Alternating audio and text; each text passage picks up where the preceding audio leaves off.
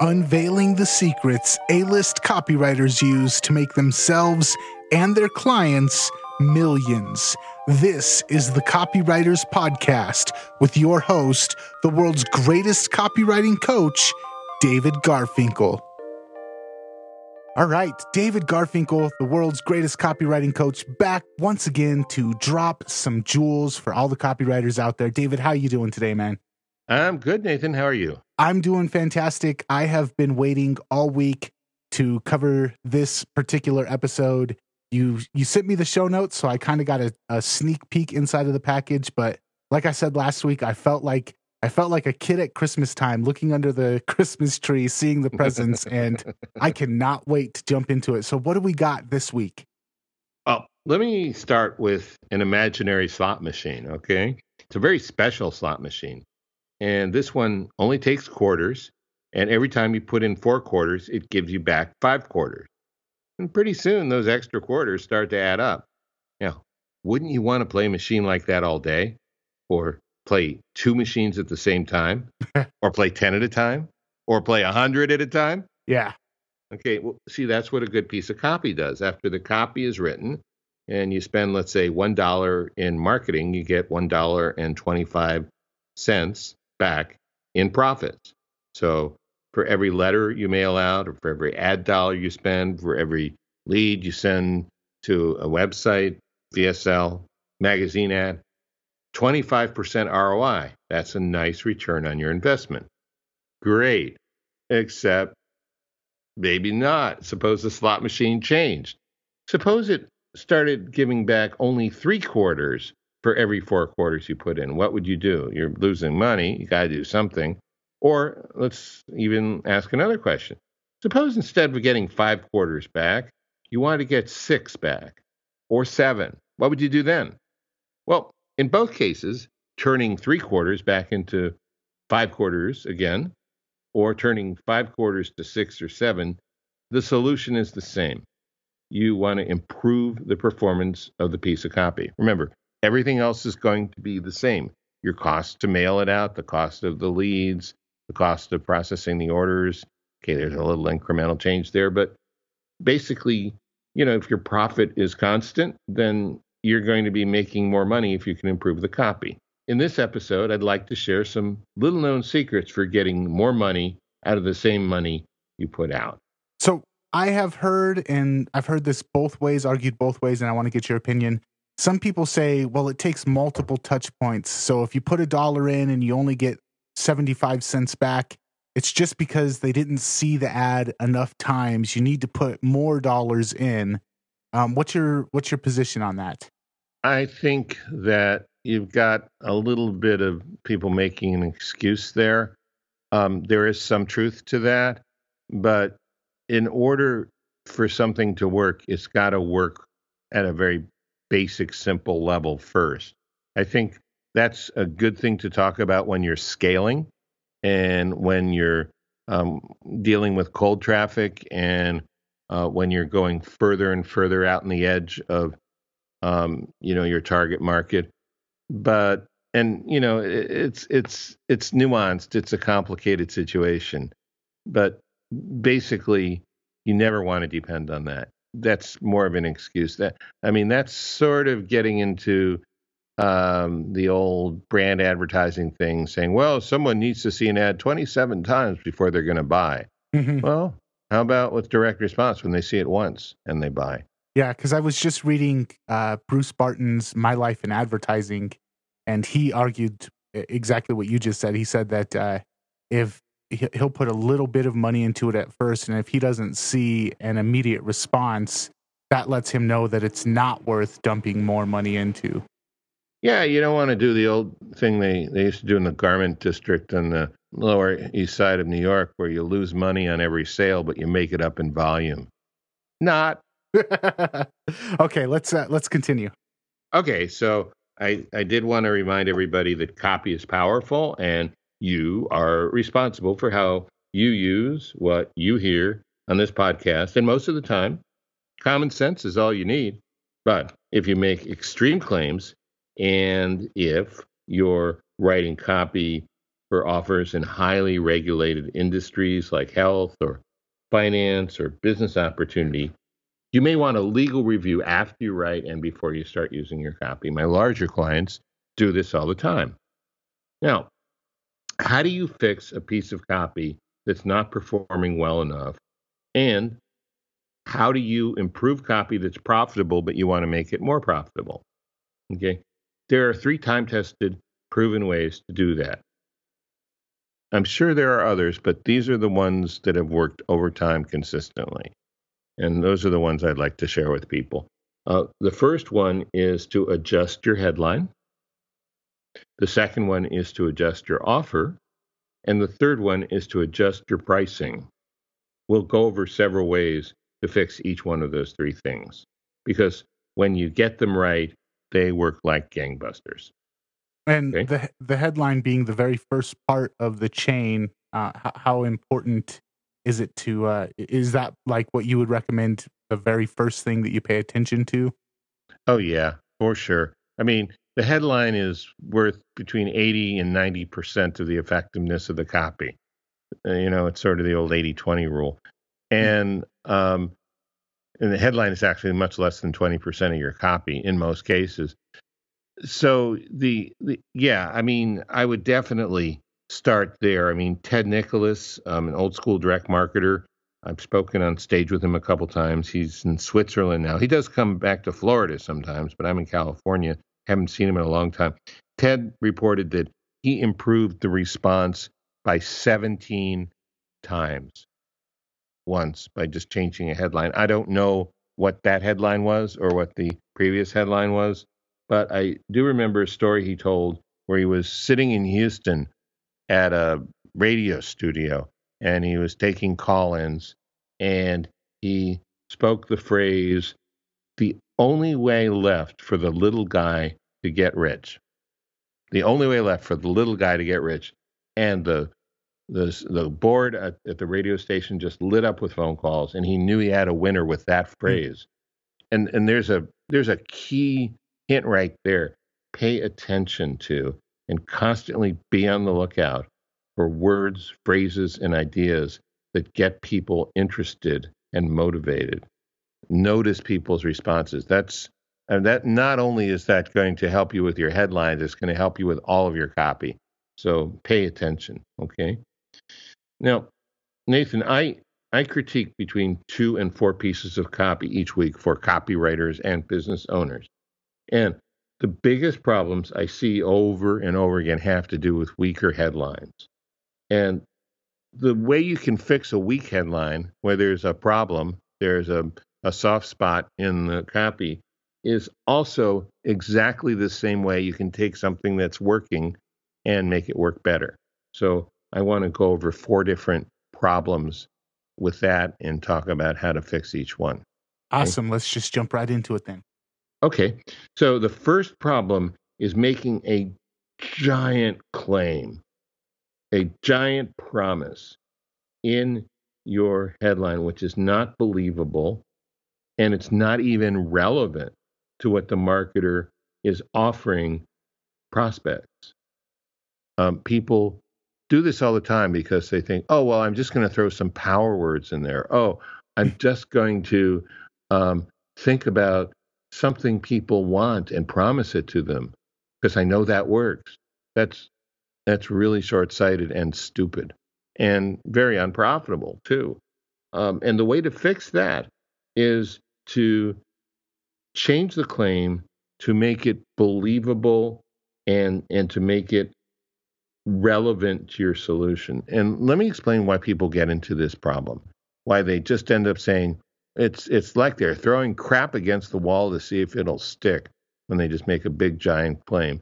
The problem comes is they're just making stuff up, making crap up. The problem comes when the copywriter does not take the time or do the work to discover what the target prospect believes to begin with.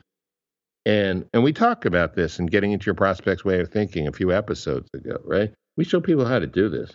The problem comes when people don't take the time to do that, and then they don't figure out, based on what the prospect believes now and what they want, what would be the best possible thing that you could offer them that the prospect it's just on the edge of their belief of what is possible.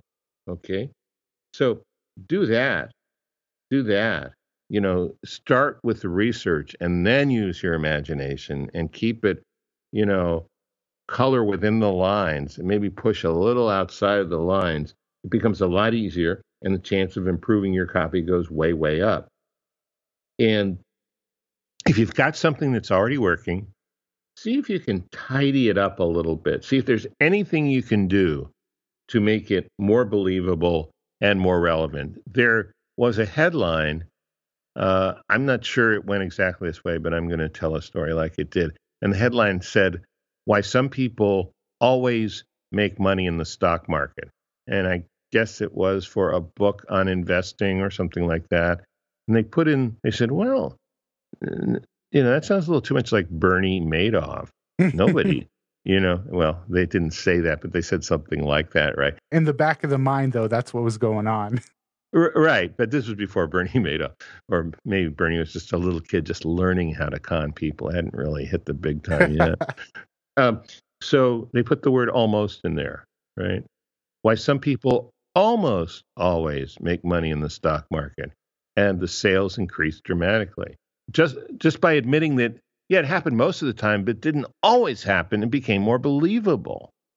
So I was working with somebody and they had a bunch of case studies and they were wanting to work in the results that they had gotten from a bunch of case studies. And it's very similar to what you're saying.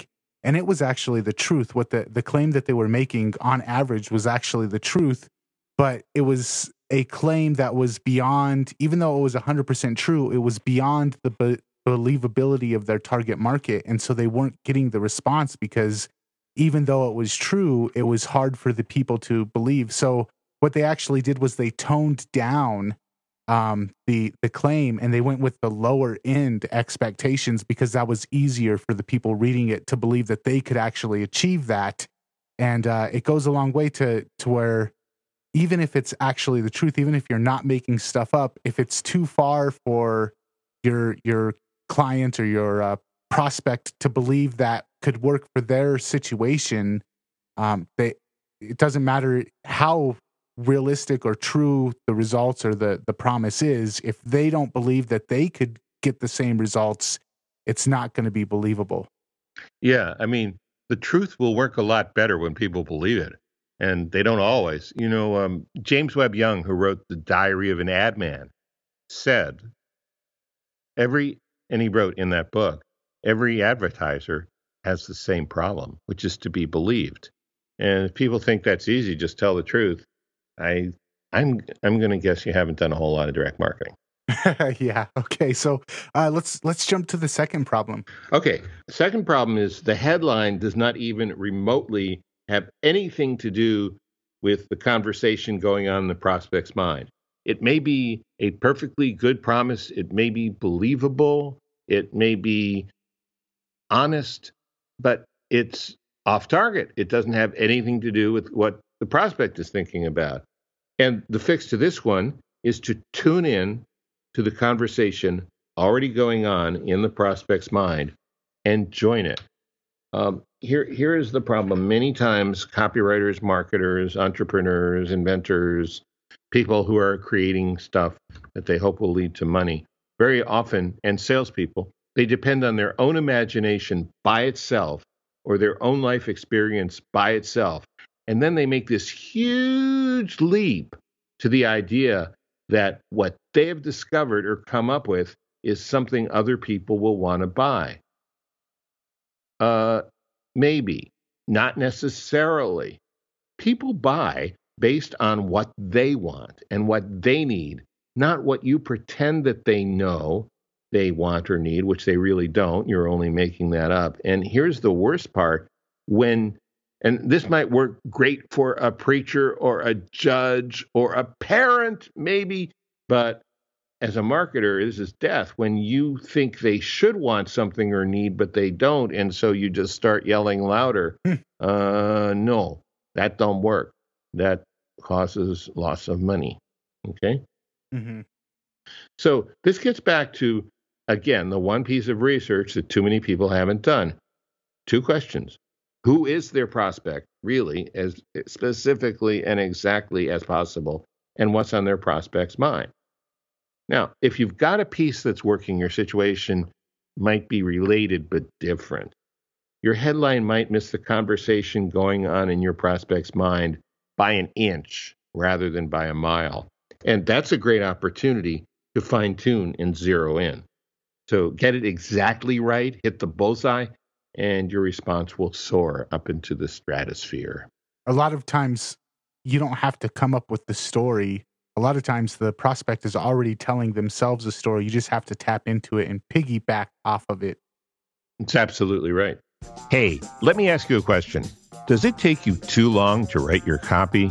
And if it does, have you ever wished you had a proven system to write it faster? Well, if that describes you, then you'll want to know about high-speed copywriting. This is a home study program that has helped a lot of people write profitable sales letters in as little as 5 hours.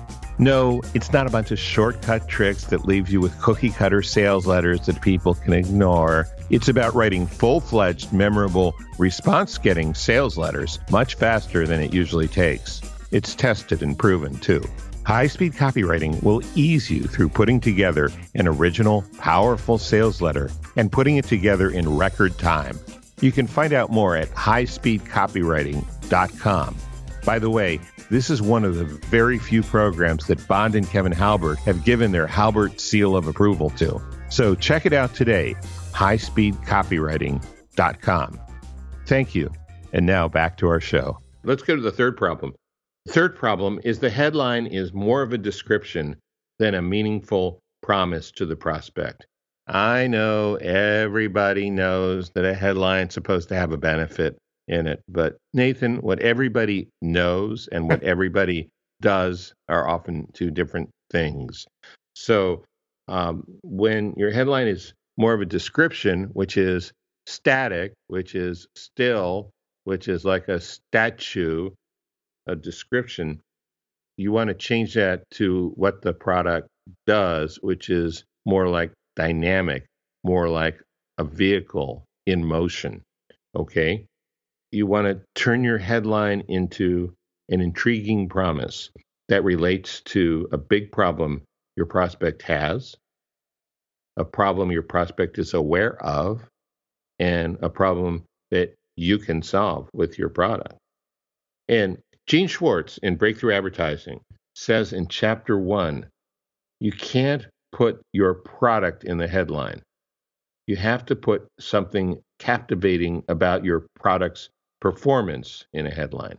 Okay? There are exceptions. When your product is that well known and in that much demand, sometimes you can, but unless you're in that situation, which is very rare, then you want to put your product's performance in the headline. Here's a real simple way to think about it. Let's say you're in a hot place and there's no air conditioning, but you don't have the money to buy an air conditioner, but you have the money to buy a fan. So you go into the store and you're not going to be too interested in the composite materials used to create the fan blade and the aerodynamic performance of that fan blade. What you're going to be interested in is the cool breeze that makes you not so hot and sweaty when you turn on the fan and the blade starts rotating. The cool breeze and the result, not feeling so hot and sweaty, that is what is going to sell. That's the performance rather than, the description of the product. The steel, titanium, tin, lead, whatever it's made out of. Obviously, I don't know how to make fans, but well, I can speak to that. I have a fan in my bedroom and a fan in my studio. Both of them are window fans. They sit in the window. Both of them, I can tell you, dramatically decrease the amount of heat in the room, but I couldn't tell you the brand name of either one of them. Well, there you go. So if we have any fan manufacturers or fan vendors, listen to Nathan, because he is a fan of your fans and he doesn't even know what they're made out of. Right. So in terms of what I was saying at the beginning about performance, performance is a benefit. And a good benefit can also turn into a good promise and really pump up your response. And the better the benefit, the better the response. Yeah. So number 4. Okay. Number 4 is your headline is long and rambling when it could be a lot tighter and punchier and more effective. And the way to fix this is to tighten it up and make it punchier. Now, here is a problem. A lot of people look at long headlines and they think those headlines work. And they figure, oh, you can throw anything up there as long as you fill it with lots of hype and emotion. And actually, that's not true at all. In a headline, every word has to earn its place. You know who I first heard that from? The guy who writes the long headlines everyone tries to imitate. I'm talking about John Carlton. You know, we had him on the podcast a few episodes ago. It's almost impossible, try as they do, for most people to imitate Carlton. For one thing, every headline he writes is very customized to a specific situation. And for another thing, if you look at his headlines, they look like this big mass of words until you look a little closer and you realize you can't take out one word to make it any better. Even though it's hard to tell that until you really examine his headlines, what you'll find when you do is that every word is honed and every headline is as tight and muscular and efficient as it could be. Let me give you an example, Nathan, from a Carlton letter. This is the pre-head or the eyebrow and the headline. A lot of words here.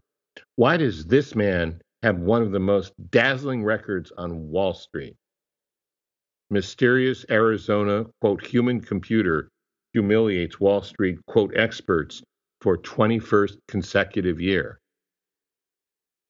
You can't make that any shorter. And I defy you to make it any better. Oh, I mean, you might be very impressed with your handiwork, but I bet you couldn't get a better performance than he got with that headline. Yeah, John is the master of making every single word earn its place. I look at his headlines sometimes, and I think to myself, like, every word, it's going to cost $100. You don't want to put a single word in there that is going to be a waste of that $100. And John, when you go through his headlines and read them, every single word earns its place and is well worth the cost of putting that word there. Well, I know him personally, and I'm not embarrassed to say that he's a very quirky guy. But boy, what you said is the absolute truth. And I don't know if I know anyone who pinpoints words, including myself, as well as he does. So there you go. You know. So those are 4 ways to increase the response through headlines. We've got 4 more ways. Look, if you can increase it by 5 or 10 percentage points or 5 or 10%, that's still pretty good too. I mean, that's free money. And so, and you can, I'm going to give you one example where it got increased by 200%. So with these other ways. So with your offer is when you present what you're selling. And there are a couple of problems people have when they present their offers. The first one is there's no imagination used in presenting the offer. The way it's written generates no excitement. It has no romance. It creates no sense of possibilities. No good. You can fix this by putting more emotion, creativity, or context into your offer. And if you're wondering how to do this, the way to do this is stop thinking so much about your own damn product and start thinking about your prospect's life. Think about how your prospect's life will be different and better once they are using your product, once they have it. That's really what you're selling anyway. You're selling them some improvement in some aspect of their life. And the more you can embellish that in a realistic and in a believable way, but also in a fanciful and expansive way, the better you're going to do with your offer. Here's another problem I see, and I haven't seen this as much in successful letters as I do with people who are still learning. The offer is not clear. The prospect doesn't know what they get. And this often happens when people are so exhausted from writing their copy, their sales letter, their webpage, their webinar, their video sales letter, their magazine ad, their newspaper ad. They're so exhausted by the time they get to their offer, they're not firing on all cylinders between their ears. And one way to fix this is to write your offer first or write it second after you write your headline, and then write the copy in between. In other words, write it when you're not exhausted, when you're not tired. Write it when you're fresh and clear-headed and you have a lot of energy. So the fix is to, if your offer's that way now, rewrite it until it's crystal clear, and don't do it when you're annoyed, stressed, distracted, under a deadline, unless you're living in the real world, in which you'll probably have to do that anyway. But ideally, if you can, do it in a quiet space, maybe early in the morning. You've eaten a little protein, a little fat, you've had some coffee or some brain clearing supplement, something, and just take some time. An offer can only be 2 or 3 paragraphs, but man, it makes a difference. When you're writing too, you have the disadvantage of, if somebody's in the store trying to shop, they can pick it up, they can feel it, they can smell it, they can tap on it, they can look at it from all angles, and you have to be able to accomplish the same thing with words.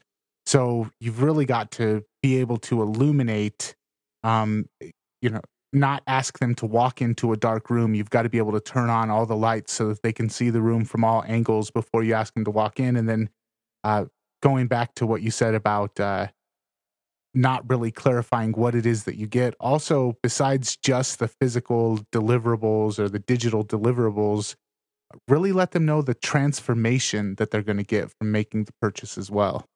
Yes, absolutely. A lot of people leave that part out, but as you find out when you add that to your offer and you see the response go up, you realize what a difference it makes. Yeah. And then price is the last one. And the first problem people have is the price is too high or too low. The only way you'll know for sure is by price testing. Do A/B splits until you find the most profitable price point. Sometimes you can make more money by selling at a lower price point, even with a lower profit, because your close rate's going to be higher enough so that your net profit at the end of the day is higher for the amount of money that the sale costs you. The only way you're going to know is by getting control of your numbers on that one. And the second way is, the second problem is sometimes people don't have a payment plan, or they have a payment plan that can be improved. And this is the story that I was promising to tell you before. Gary Halbert told a story about an info product. I don't remember which one. Guthy-Renker, the big infomercial marketer, was marketing a product, and Gary simply said, hey, tell them that you're not going to cash. Now, this is way back in the day when people still use checks, but the principle still applies. You can do this with a credit card too. He said, tell people you're not going to cash their check for 30 days. And the conversion tripled. They got 3 times as many sales, and not many of them fell apart, simply by putting in a payment plan where people got to keep and use the product for 30 days before they had to pay for it, although they would have to pay for it unless they got a refund because they had a check on file or maybe a credit card number on file. So putting together a payment plan, sometimes I've seen people, I have one client now who's doing about $4 or $5 million a year, and they haven't always done $4 or $5 million a year. And when they sell a product over $100, they don't even put the price. They just talk about X number of payments at $59 a month or $39 a month or $79 a month. I'm sure that came out of testing. So you can increase your conversions quite a bit if you have the patience and the understanding and the discipline to test different pricing structures. I have a couple of friends that do a lot of affiliate programs. They do a lot of affiliate sales, and they were telling me recently that when they do product launches or info product launches, course launches, anything like that, they were saying that between 30 and 50% of their sales end up being the payment plans rather than the full payment up front. So especially for large purchases, multiple $100 purchases, having a payment plan option can drastically increase the amount of people that actually buy in. Sure. And it only makes sense in terms of what we're already used to with larger purchases. Most people don't pay cash for a house. They pay a monthly mortgage payment or a rent payment, the same amount every month. Most people don't pay cash for a car. They have a monthly car payment, et cetera, right? Most people don't write a blank check to AT&T or Verizon for their cell phone. They have a payment every month. So people are used to that. And that's important. You have to think about how people are used to paying for other things that cost, more than $100, more than $1,000. Nice. All right, David, this has been another fantastic episode. What can we look forward to next time? Well, next time I want to talk about how to use some of the secrets of hypnosis in your copy. This is me and you have talked about this in the past, and this is some of the really digging deep, very esoteric stuff that I think I'm worried about letting some of this stuff get out there, man. Well, I'm just not sure anyone should drive when they listen to the next episode, but I promise they will not be getting sleepy. Awesome. All right, David, this has been a fantastic episode. Copywriters, thank you for joining us. Until next time, we will see you later. Bye, everyone.